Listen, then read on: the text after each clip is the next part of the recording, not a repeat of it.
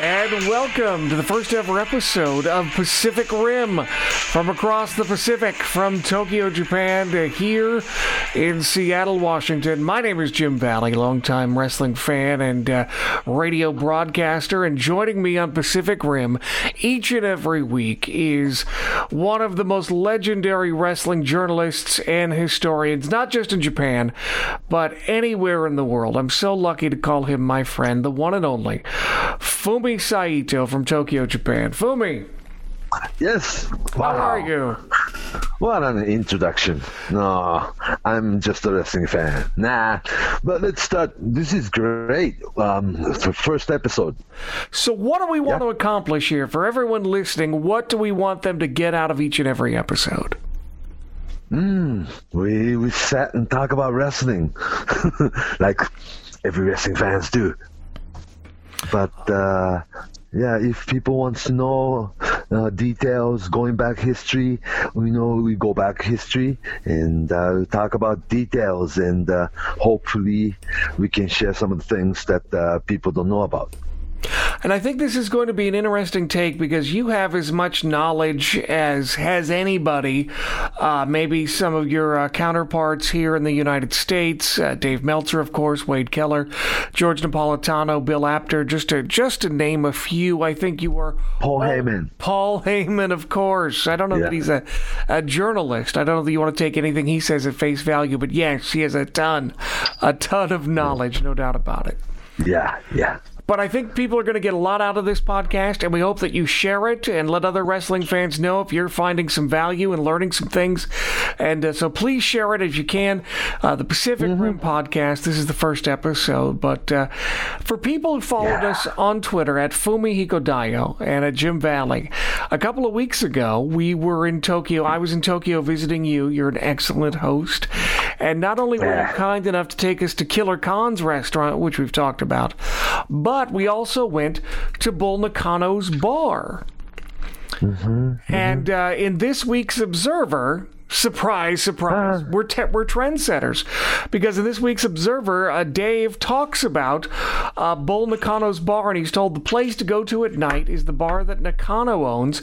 And he goes on to say that a lot of the women wrestlers work shifts there, including Nakano and Yamada, who was there when we were there.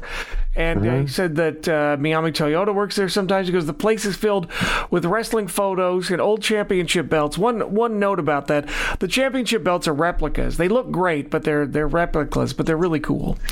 But the concept is that former stars work 5 nights a week for 5-hour shifts and hang out with the fans. And Dave says it costs about $54 to get in, but once you pay that, you can drink unlimited beer. And I had a great time there. What a fun place.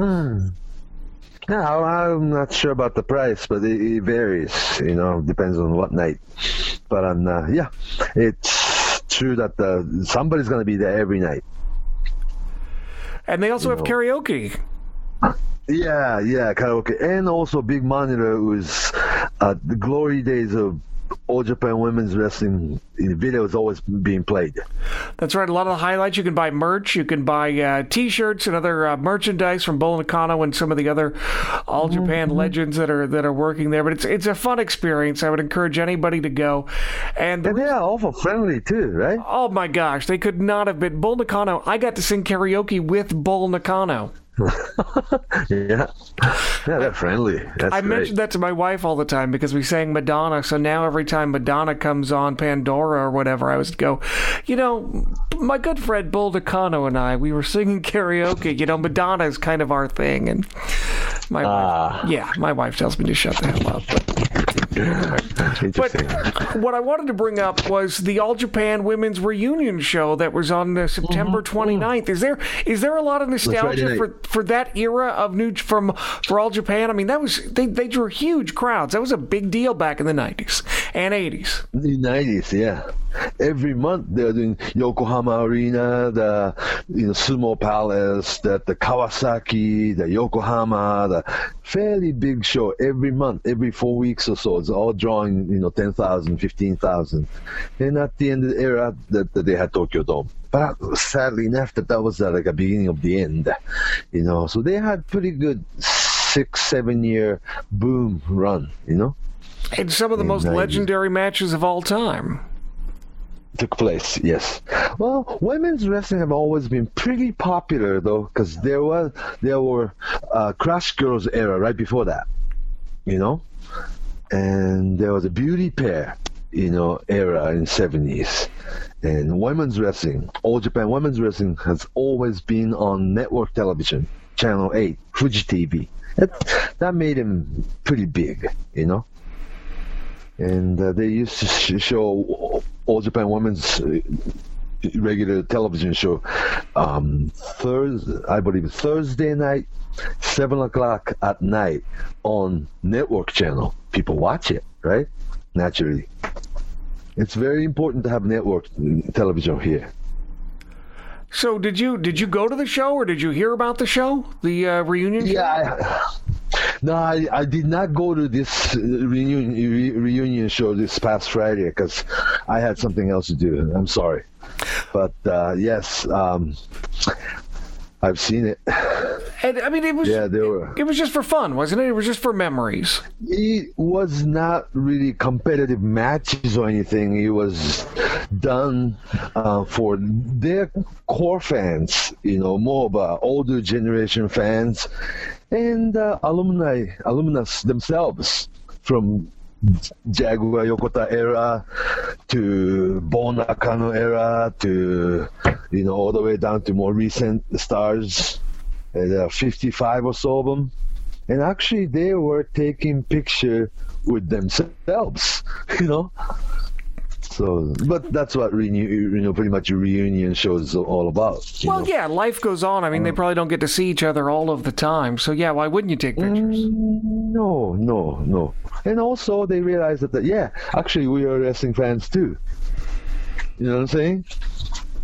Very humble, Right now in the United States, I think nostalgia, generally speaking, whether it's movies or TV or music, popular music, usually the nostalgia is about 20 years. 20 years is kind of the nostalgia, the sweet spot for nostalgia.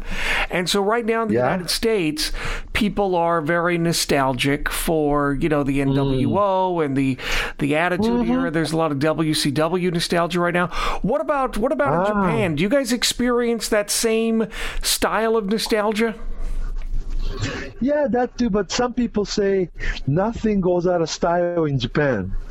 There are 50, like a twist and shout, that rock around the clock, 50, 60 music fans, 70s music, 70s movie fans, 80s music, 80s wrestling, fans. So a lot of people say nothing goes out of style in Japan. And also, is that funny? And also, Japan tends to have more respect for elders and older people and older things, whereas the United States is much more focused on youth culture and being young and hip. And where, in Japan, for example, elders or teachers get an extra bow, that kind of thing. And also that they always market for Japanese animation. 70s animation, 80s animation, 90s animation, Zero's animation, and today's animation. But you have nostalgia too. Blade Runner coming up. Oh, there's tons of nostalgia. Don't get me wrong. There's lots and lots of nostalgia.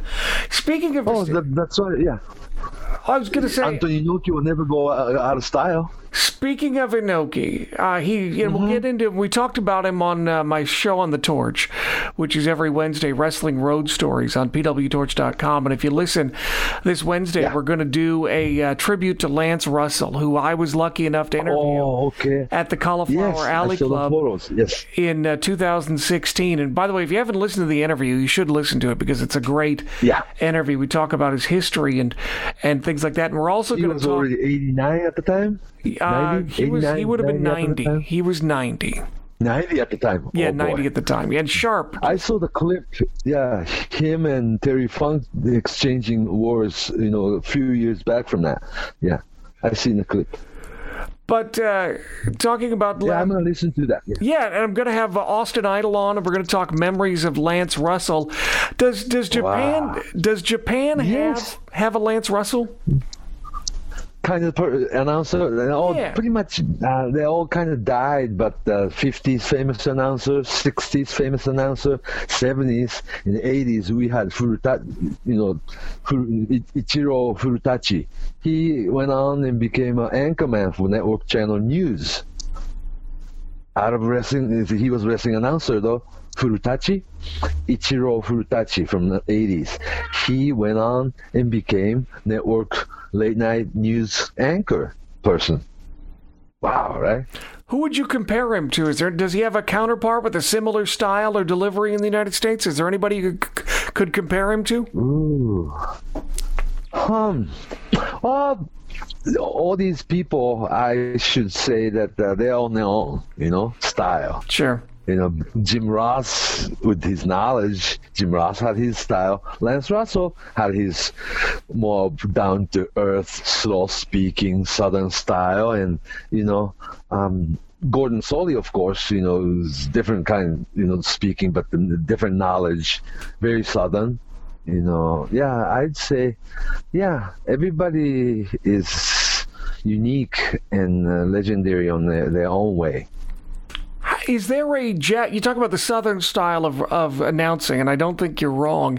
How do the announcers in Japan do it? Do they focus more on story? Do they focus more on the moves? How do the Japanese call a match? Tend to broadcast wrestling like your sports broadcasting.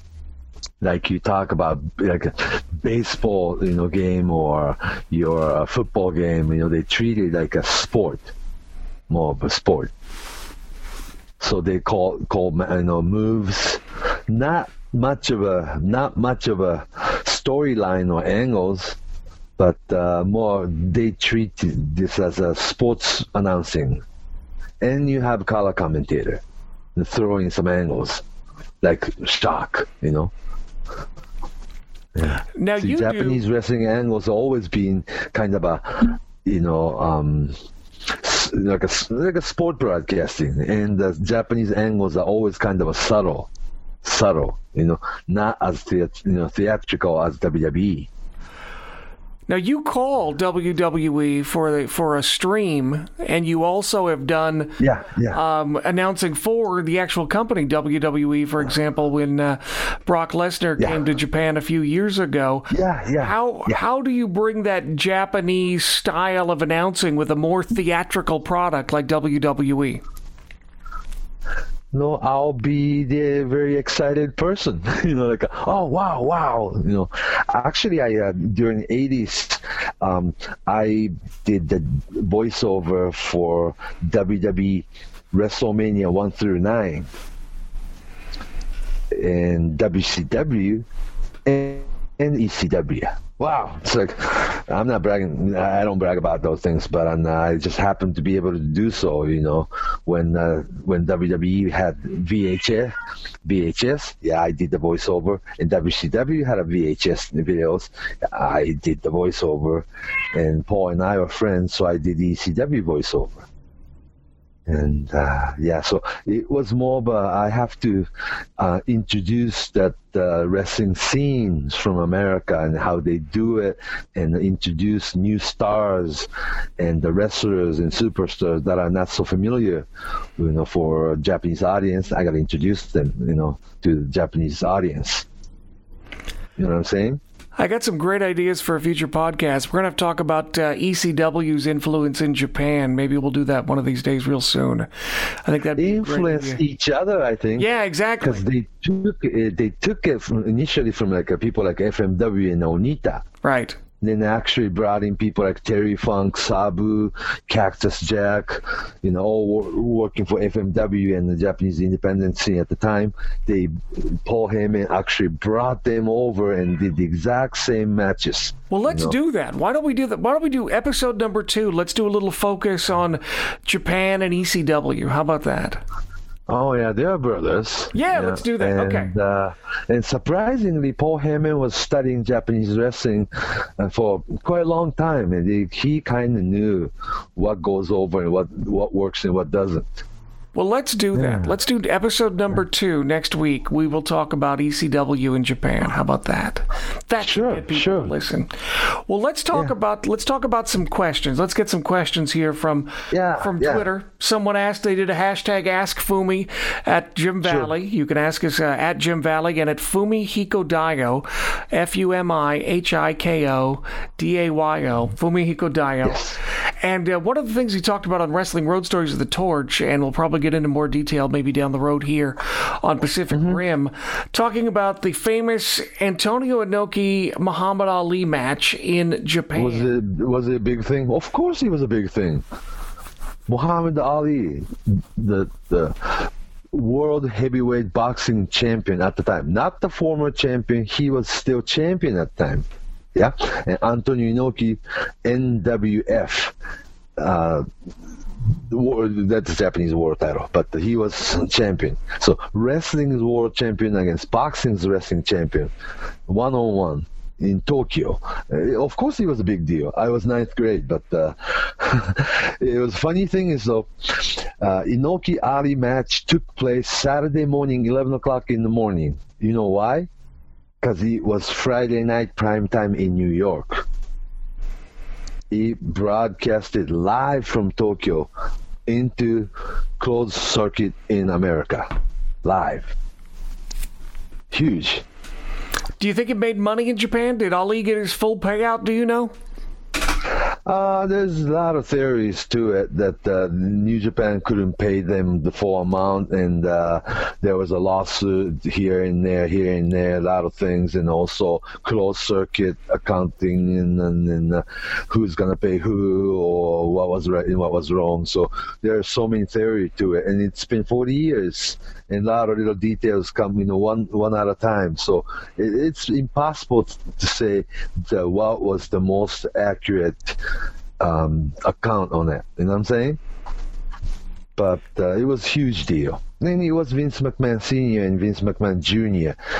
Today's Vince McMahon. He was still 31 years old at the time, and they got excited. And they put Inoki's name on the map in America too. See, Muhammad Ali, of course, worldwide superstar. Inoki, huge superstar in Japan at the time, but was not as famous in America. But after the Ali fight, he pretty much became pretty much famous in America too, right? The Japanese wrestler who fought Muhammad Ali. Oh, that guy. What was the reaction in Japan after the match? Did people think they got ripped off? Did people look at it as Inoki fought valiantly? What was the perception after the fight? Very interesting thing was that the perception had changed slowly but surely over time. It was like the biggest flop, biggest disappointment at the time. And the people didn't have knowledge or knowledgeable enough to see that kind of fight. Of course, that the wrestler and boxer fight in what rules? And most of the wrestling moves Inoki would do was banned. You cannot throw, you cannot chop, you cannot kick. As soon as you go into the wrestling on the mat on the ground position, 10 seconds, 15 seconds, you have to get up again. What would you do? So Inoki had to do what he could do, and Muhammad Ali did what he could do too. And at the time, people didn't really understand what would happen if boxer fought wrestler or wrestler fought boxer, vice versa. But it did happen. And that was, people thought it was fake. No, it was not fake. All those little details come out little by little. And 40 years later, that it was treated as something really exciting, because perception have changed over the decades. Was it ever going to be a worked match? Muhammad Ali apparently thought it was going to be a demonstration or just an exhibition coming to Japan. But soon as the whole point of Inoki's side was that don't let Ali's people leave See, as soon as they find out there wasn't going to be any scenario or rehearsal to it, that they start saying like, no, you can't do this, you can't do this, you can do this, and you can't do this. And then, but the whole point was to make the match take place. You know what I'm saying?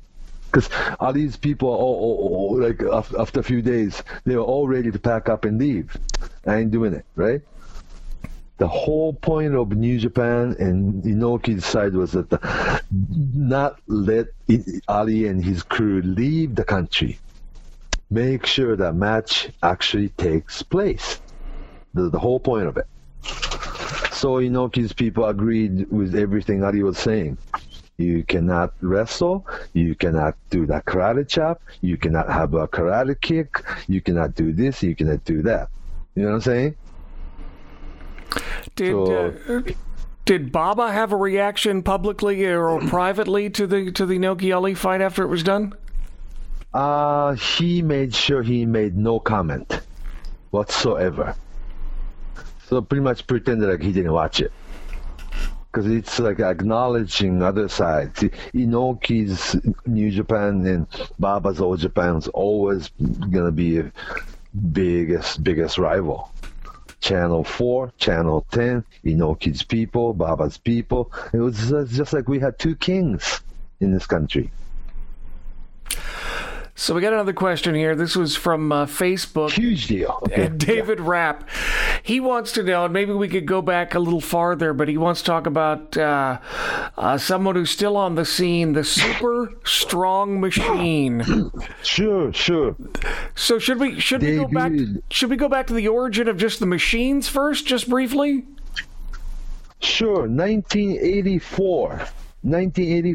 It was created. Actually, it was going to be Kinnikuman animation, exact Kinnikuman, the animation character, but they did not, complete the deal. That animation people in New Japan couldn't come up with the agreement. So sort of like Jushin Liger, it was going to be a different character. Yeah, it wasn't going to be Strong Machine.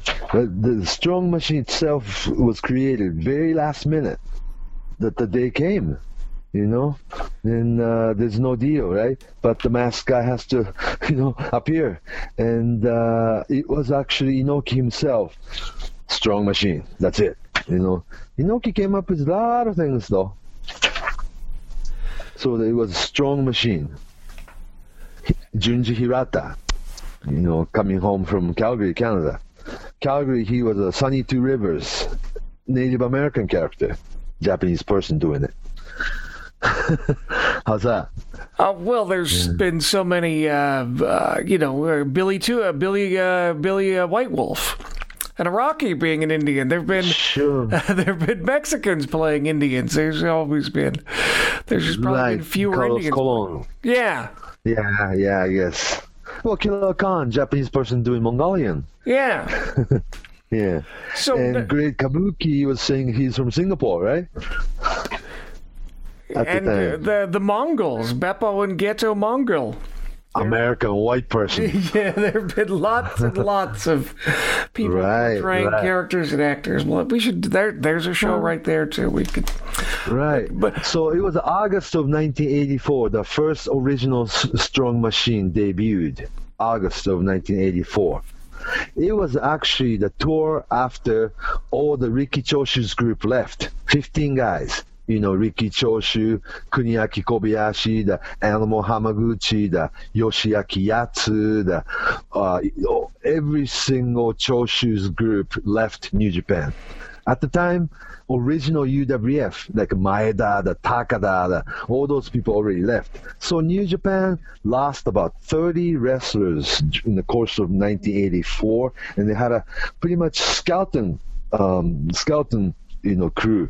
But Inoki said, hey, bring all those guys back from Calgary. Cobra, Hiro Saito, Super Strong Machine. It's like all of a sudden you have, hey, got a new crew, whole new generation of the Japanese heels. So it was good.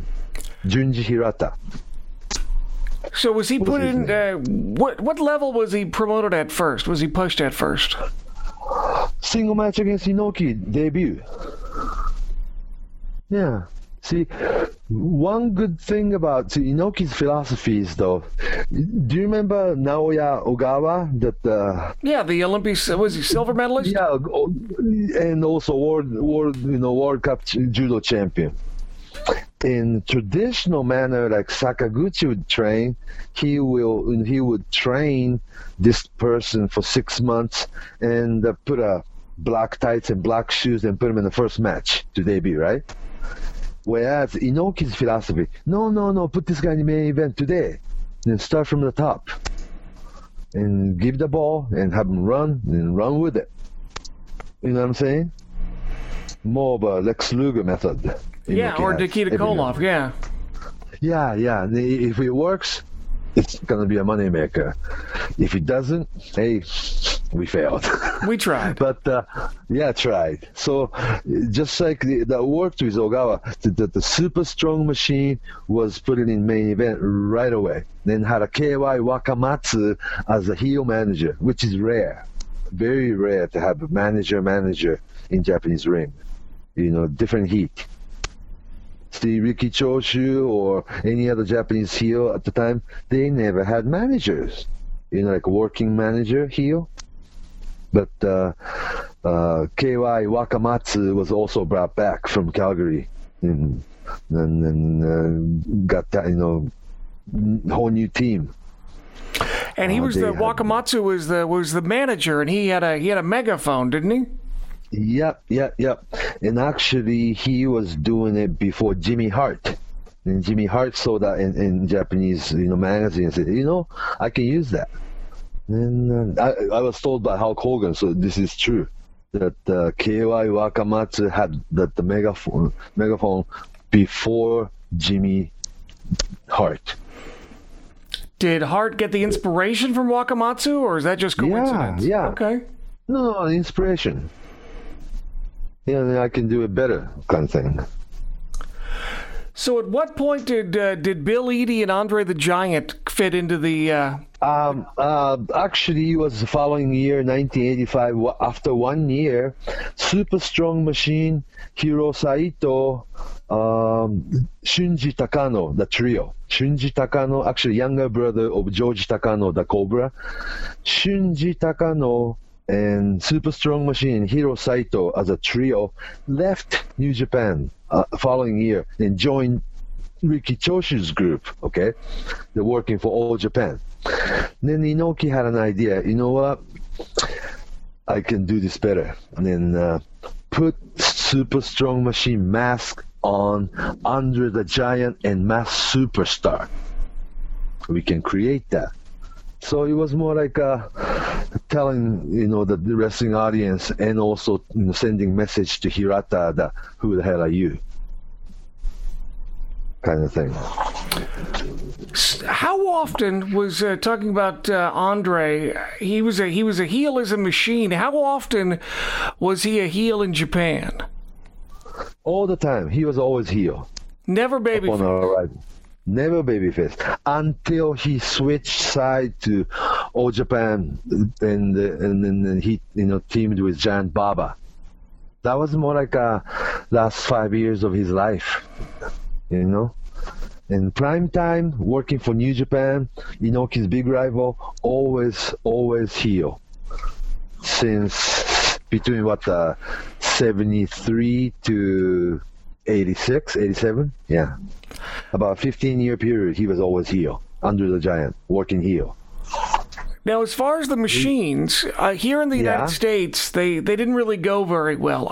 Me personally, I always liked the whole thing where a heel or a babyface comes back under a mask and tries to get away with it. Me personally, I always enjoyed it, but apparently things like the Midnight Rider and stuff didn't always draw. How successful were the machines in Japan? Machines as Andre and Masked Superstar, you mean? Yeah, just the whole crew.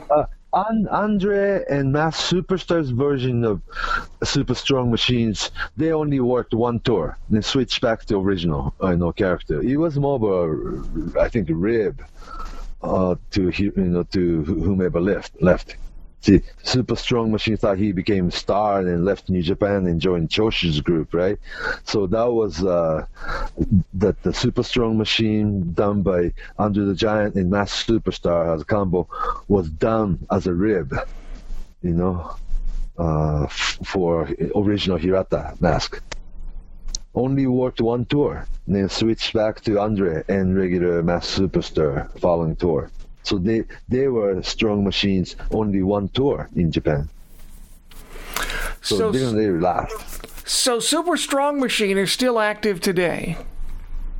Yes and no. By Junji Hirata, but then again he's like 59 and he hasn't worked in years, but he hasn't retired. So I'd say yes, Super Strong Machine still exists. And also, it was a gimmick from 1980s, so a lot of wrestling fans or the wrestlers who grew up watching it have real fun memory on Super Strong Machine, the whole get-up, mask and the design of the mask. And it's kind of like, clown is smiling, you know what I'm saying? And the design was good, and yeah, a lot of people tried to copy the design too, and people like MMA's pioneer Sakuraba, he come into MMA match wearing Super Strong Machine mask, like Sakuraba machine. So, like that would tell you, this kid was a wrestling fan as a kid. It's a lot of fun memories. Fun memories. What do you think his biggest accomplishment is? What do you think he's best known for? Probably the Super Strong Machine, you mean? Yeah. Single match program against Fujinami, probably. And that they still talk about it today. After the match, Fujinami grabbed the microphone and said, "You are Hirata, aren't you?" As if you don't know. You know what I'm saying? Mm-hmm. So that was the biggest line, the very famous line. "You are Hirata, aren't you?" And then people go, "Ah!" This is like just like a Tiger Mask. Everybody knew it was Satoru Sayama, but everybody was like playing smart that they pretend that they didn't know. Same case with the Super Strong Machine. Pretty much all the serious wrestling fan knew it was Junji Hirata, but you kind of pretend that that the parts unknown, That so Fujinami's mic after the match saying, "You are Junji Hirata, aren't you?" It's like people popped, and they still talk about it today, 30 years later.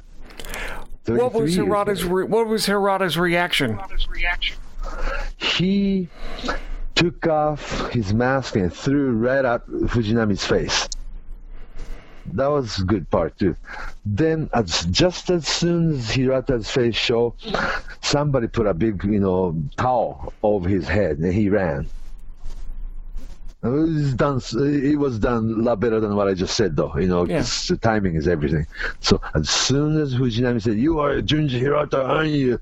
and then the Strong Machine start taking off his mask and throw that mask right at Fujinami's face. Then just as soon as that happened, Hiro Saito or somebody come in and put the big white towel over his head. They ran. "Oh, I didn't see his face." You know what I'm saying? So a lot like Mexico. Yeah, it's been done because 5-6 years before that, Inoki and Mask Superstar, had a single match program, and the stipulation was that if Mask Superstar loses, he has to unmask, right? And as soon as he unmasked, somebody's going to put a towel over his head. He ran. "Oh, I didn't see it." The people go, "Oh, no, I didn't see the face." And so you see invisible sign of "to be continued." You know what I'm saying? But that's what wrestling is all about. To be continued. Yeah, continued. Yeah. Because Mask Superstar worked with Mask another 10 years after that, And, very successful masked person, right? Maybe the last person. because we haven't seen famous mask guy since. Oh, maybe Patriot, but not so much, So we got another question here. This is from Scotty at Wrestler Weekly. He sent this to me in a direct message, but title match thing. Yeah. So here's the question. Let me read this for everybody listening. So the question is, I think he's kind of talking about which American world titles and the defenses in Japan or against a famous Japanese wrestler had the most impact in Japan. So he asks, which event had the bigger buzz or most talked about world title matches? And he asks between Flair versus... most talked about in the world title match in Japan ever was 1955 Luthez against Rikidozan at the Korakuen Stadium show, ballpark. Drawing like a 55,000 in 1957, doing 60-minute Broadway. Now, was that for the NWA title or the international title? Actually, it was NWA World Title, but the name NWA was not famous until like 70s. At the time, when Luthez comes in, the World Heavyweight Champion. You know what I'm saying? No WWF or AWA or any other, there's no organization name. He was the World Heavyweight Champion. But was he NWA champion or was he just billed NWA as the champion? Okay. But they didn't bill the NWA. No, NWA. They just billed it as the world title. Yeah. Gotcha. Well, 50s audience didn't know the difference.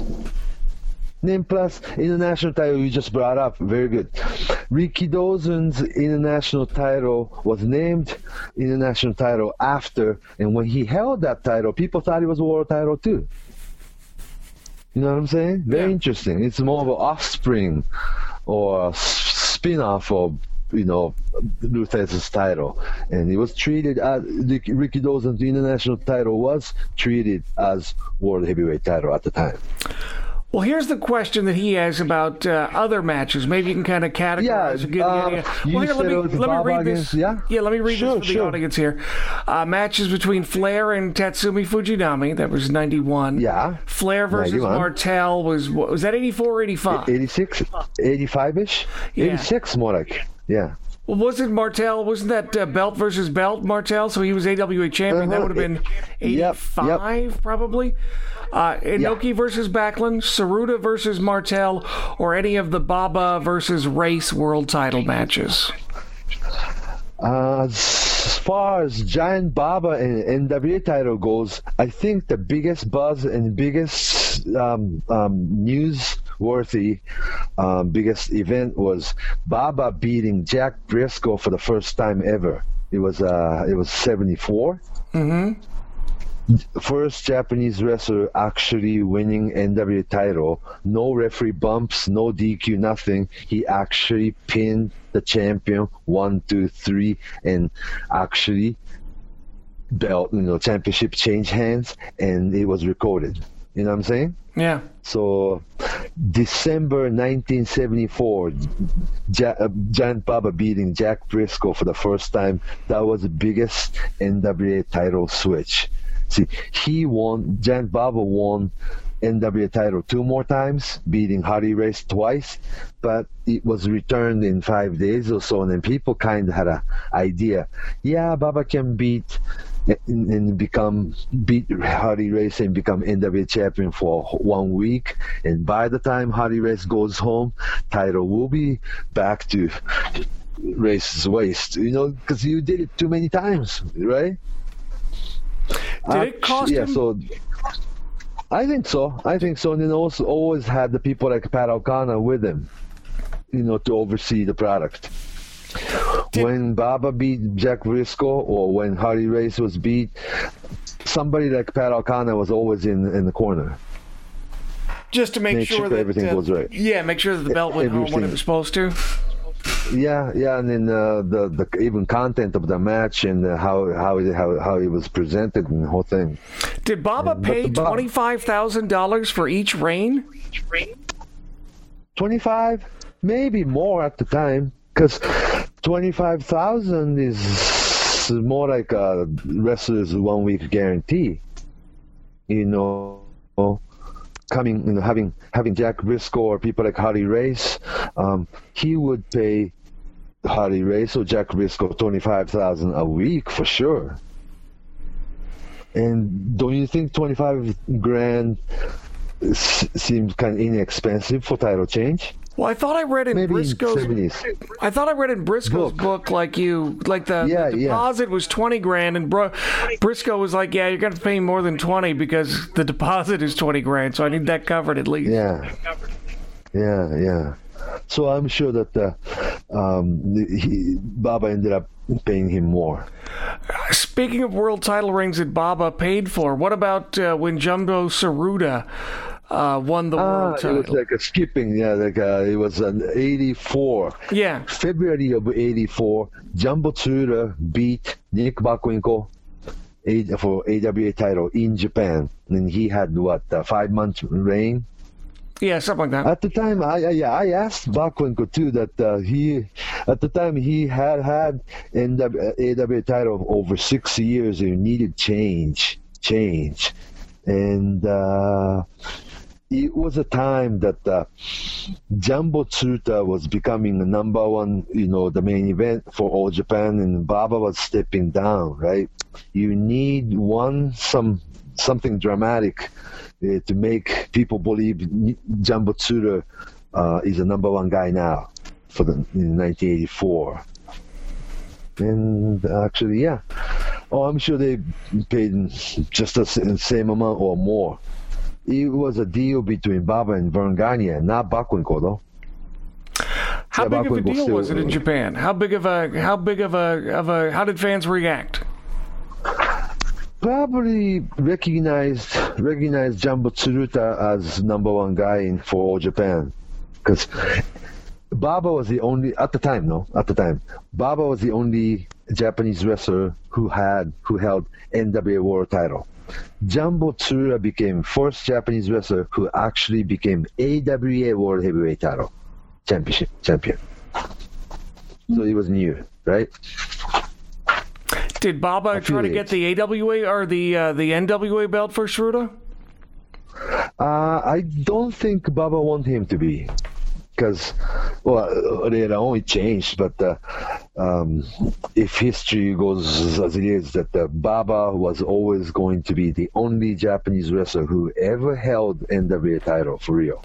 And it probably would have been harder, too, because Crockett was starting to get a hold on the NWA title in that time period. So there would have been... Plus also having Jumbo beating Ric Flair in Japan, you have to return it. You know what I mean? Yeah. Yeah. But the switch was smooth because the AWA title... that the switch from Nick Bockwinkel to Jumbo to Rick Martel, who was relatively unknown in Japan, and people thought that guy is like new superstar. You know what I'm saying? It worked better than switching back to Bockwinkel. Then bring Rick Martel as your new superstar into Japanese market. Not for the first time. Actually, he had tours before, but generally speaking, that Japanese wrestling fan believed Rick Martel was a new superstar. He beat Jumbo. So did he draw in Japan for during his AWA title reign just by beating Jumbo? Was not considered as draw because he didn't have enough tour. Yeah. You know. He only came in probably once as a champion. Then 6 months later, he was beaten by Stan Hansen in Meadowlands. So, wow. So it was done quick, you know. So what about, speaking of Martel, what about when he and Ric Flair had the NWA versus AWA championship match in Japan? Was that a big deal? Yeah, but Flair, it was Flair against Martel, right? Yeah. I think it was treated bigger in Wrestling Illustrated than what it actually was, because it was actually produced because this fall season, September, October of new TV season for 1985 Baba's Old Japan was put back into prime time, Saturday 8 o'clock at night, network channel. Baba needed a program that to have all kinds of superstars coming in.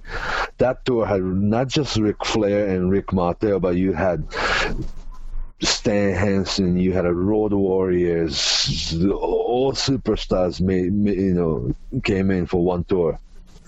So I don't think it was historically as big.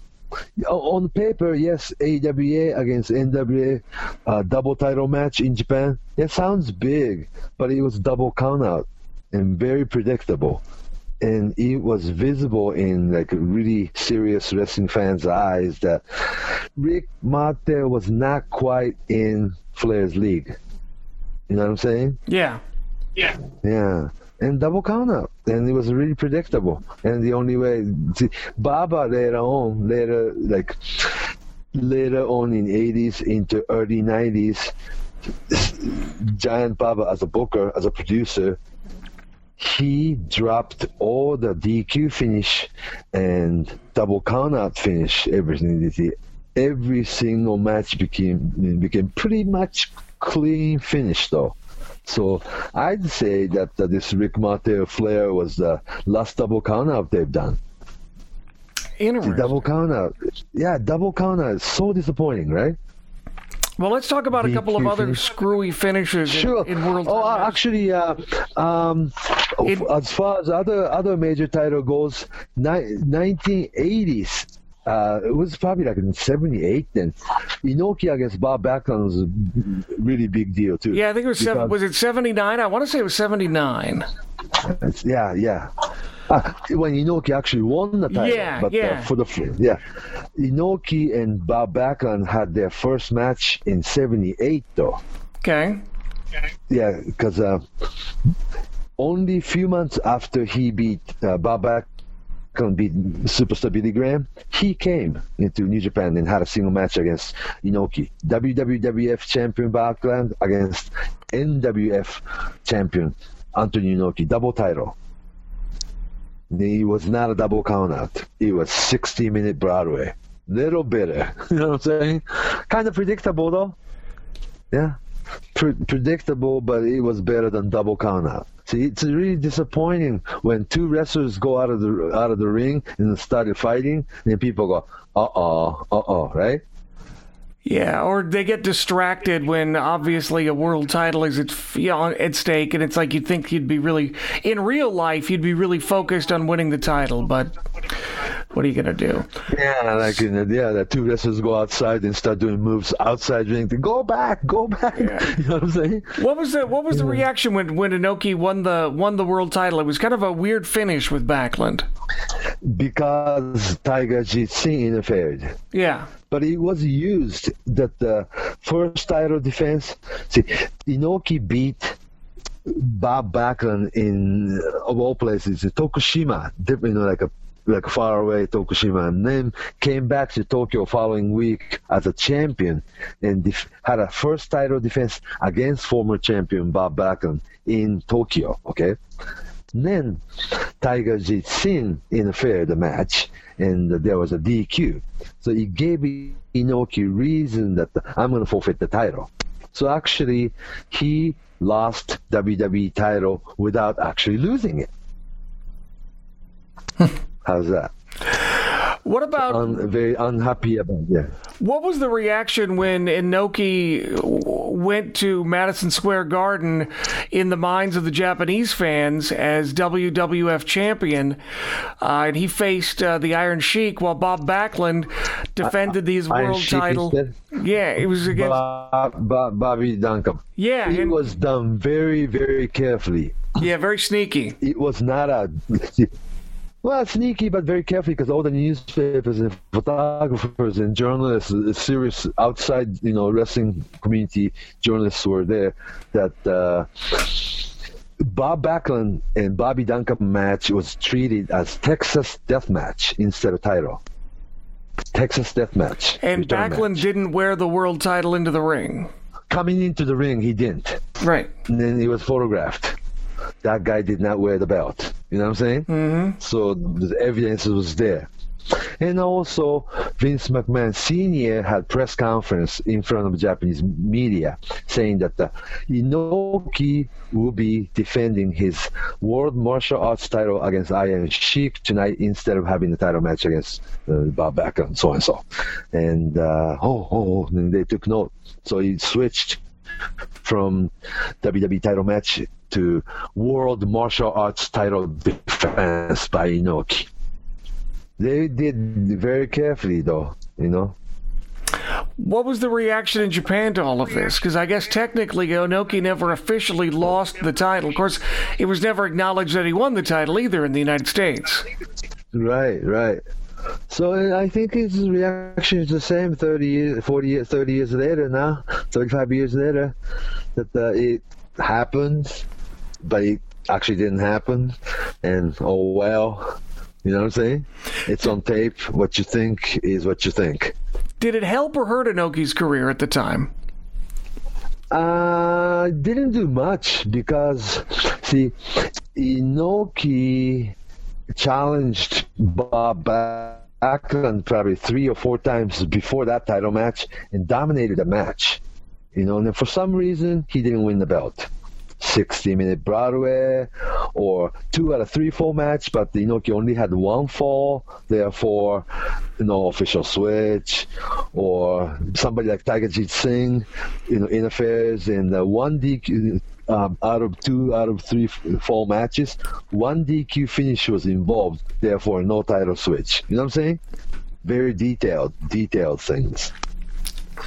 How was Bob Backlund perceived in Japan during his world title reign? People liked him. Probably most wrestling fans, older fans, if you ask them, they like Bob Backlund over Flair. Really? Why is that? You can have a real good wrestling match. Well, you can have real technical wrestling match against Inoki. Real good technical wrestling match against Fujinami. He can be babyface or have a single match against Dusty Rhodes in Japan. You can have single match against Hulk Hogan in Japan. Had a tag team made Inoki and Bob Backlund pair one year. He was treated as very, very special and no gimmick. Very good wrestler. Well, in America, Backlund was boring, right? Yeah, I saw him. I never got to see him much because we didn't, cable hadn't really exploded during Backlund's run. Yeah. But I loved him in the magazines. I mean, I had in my mind, I had him as this amazing wrestler who, sort of like a babyface Kurt Angle, just a straightforward guy. Mm-hmm. And then when I finally saw him, I was like, oh. Yeah, he's kind of boring. Kind of lame, boring. Yeah. Huh? But he was my hero in the magazines. Japanese wrestling fans always loved guys like Karl Gotch, Billy Robinson. Yeah, clean-cut American wrestlers who can wrestle. You know what I'm saying? Whereas, yes, Tiger Jeet Singh, Abdul the Butcher, the Sheik, Stan Hansen, Brody, all big heels, big star. But every now and then, you need... clean-cut American wrestler. The people loved him. I think they did. I enjoyed him too. So what about, the last question is about, I guess, probably the most recent switch in 91, which was the Flair versus Fujinami for the NWA that was done very carefully too. Yeah. In the building, people believed Fujinami had won the World Heavyweight Championship in the ring. And actually, he wore the belt and got out of the ring. And the people probably left the building thinking you just witnessed the world title change, huh? But it was very carefully, too, that they taped the segment where... they had press conference backstage in Tokyo Dome where Flair came in and took the belt away from Fujinami. And Fujinami said, "Why?" Right? There was a ref bump, which was not acknowledged during the match, but they've shown a ref bump and other things and a false finish 1, false finish 2 on WCW television. So American audience would believe that there was no title change, whereas Japanese audience thought there was title change. You know what? But these things have always happened in 60s and 70s and 80s. It just was not witnessed by too many people. You know, that the Flair against Harley Race in New Zealand or Australia, or when you have Flair or Race against Brody in Texas, people went home thinking that you just witnessed title change. Or even in Minnesota, when I lived in Minnesota, Hulk Hogan pinned Nick Bockwinkel 1-2-3 in the middle of the ring and actually wore a belt and got out of the ring.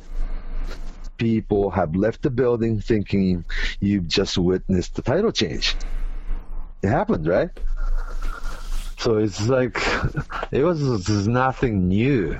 It was a different era that they have to come up with very good scenario, very precise idea of what to present on television the following week.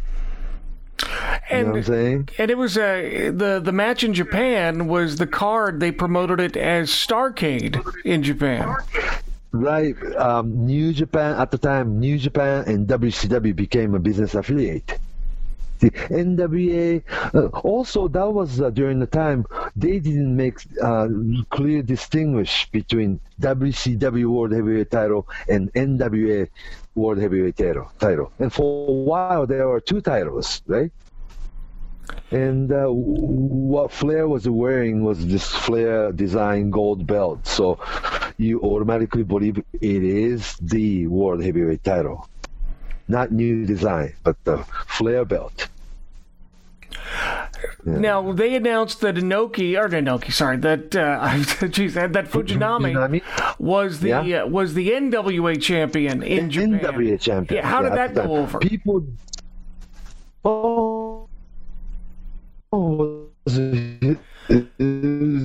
If you're a serious wrestling fan, you have to think Jericho, because Baba was the only NWA World Heavyweight Champion ever. And also there's a myth in Japan, a very strong myth, that NWA World Heavyweight title is the undisputed World Heavyweight title. You know what I'm saying? All the press believed it too. And also that news, sports pages like Tokyo Sports or Gang magazine, historically always, written up the things like NWA is the oldest organization, NWA is the undisputed World Heavyweight Championship, and the story, it's not true, but that the NWA World title, that the lineage goes back to Frank Gotch or something. That's not true, but always had those things. So NWA was very, very special, always. And what about when Fujinami came to Florida to settle the score with Flair to finish this whole feud up? Yeah, like 2 or 3 months later. Yeah. It was not, believe it or not, was not televised. It was only on VHS. So only hardcore fans bought a VH tape and watched it, or this is no more, but you always had the rental video place, right? Not today's wrestling fan, but when things were VHS tapes, you go rent the video, only hardcore watch it, but all in all, Fujinami went to Florida and lost the match in the return match and came home, which was okay. End of the story. End of the drama. Don't you think? But they didn't really build it up. It sounds like it just sort of like the NWA World Title reign that time just kind of faded away. It sounds like. Yeah.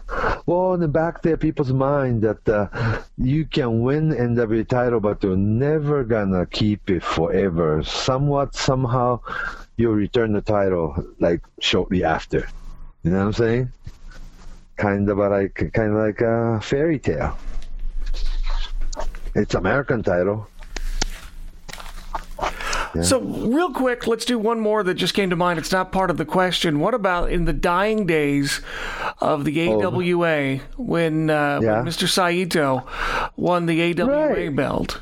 at the Tokyo Dome. Yeah. And the very last champion, Larry Zbyszko, Right. And it was good that Masa, at the time, he was like already 47 years old, Masa, and he wasn't even the main event. See, Tokyo Dome show usually have like 12, 13 matches, right? AWA World title match was like, I wouldn't say mid card, but like a third or fourth from top. If AWA World title was so important, should be main event. But yeah, it was good that nostalgia too.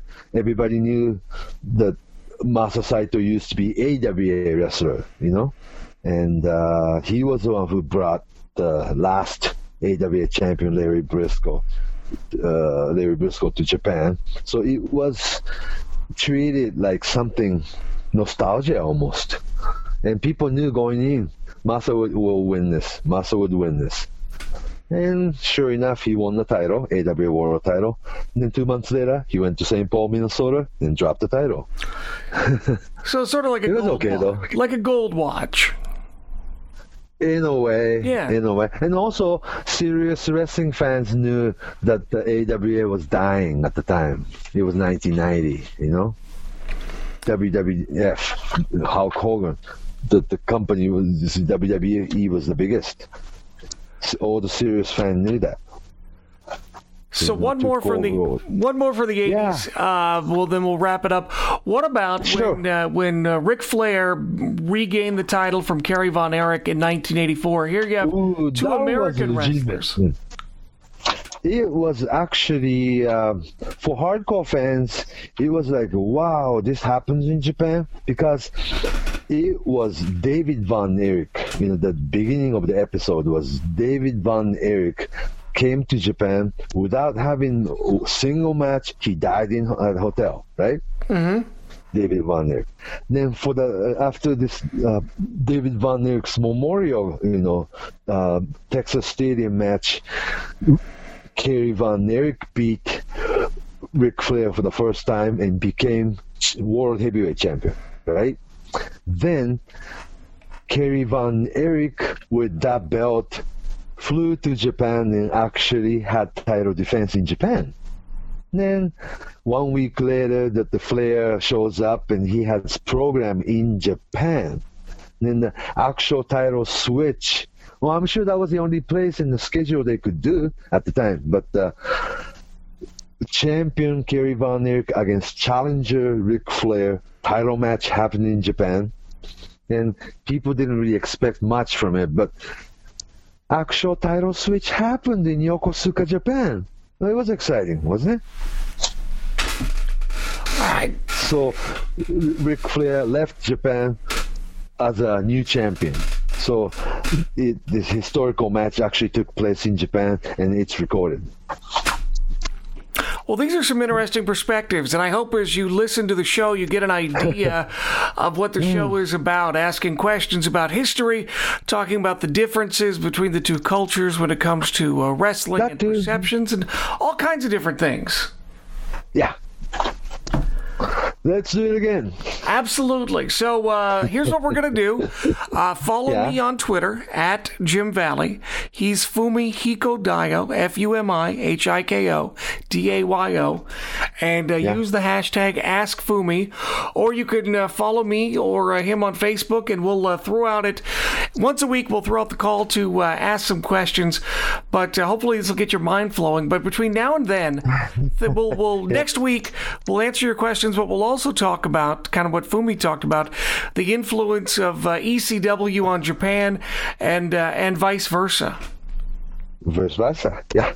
Perfect. Oh, that would be exciting. I think so.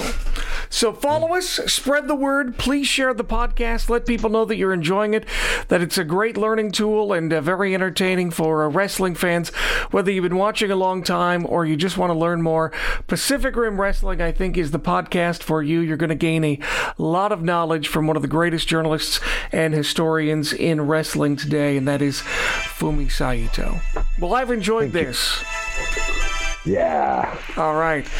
Well, from my end of the Pacific to yours, from Seattle to Tokyo and all points in between. Sleepless in Seattle, huh? Yes, indeed.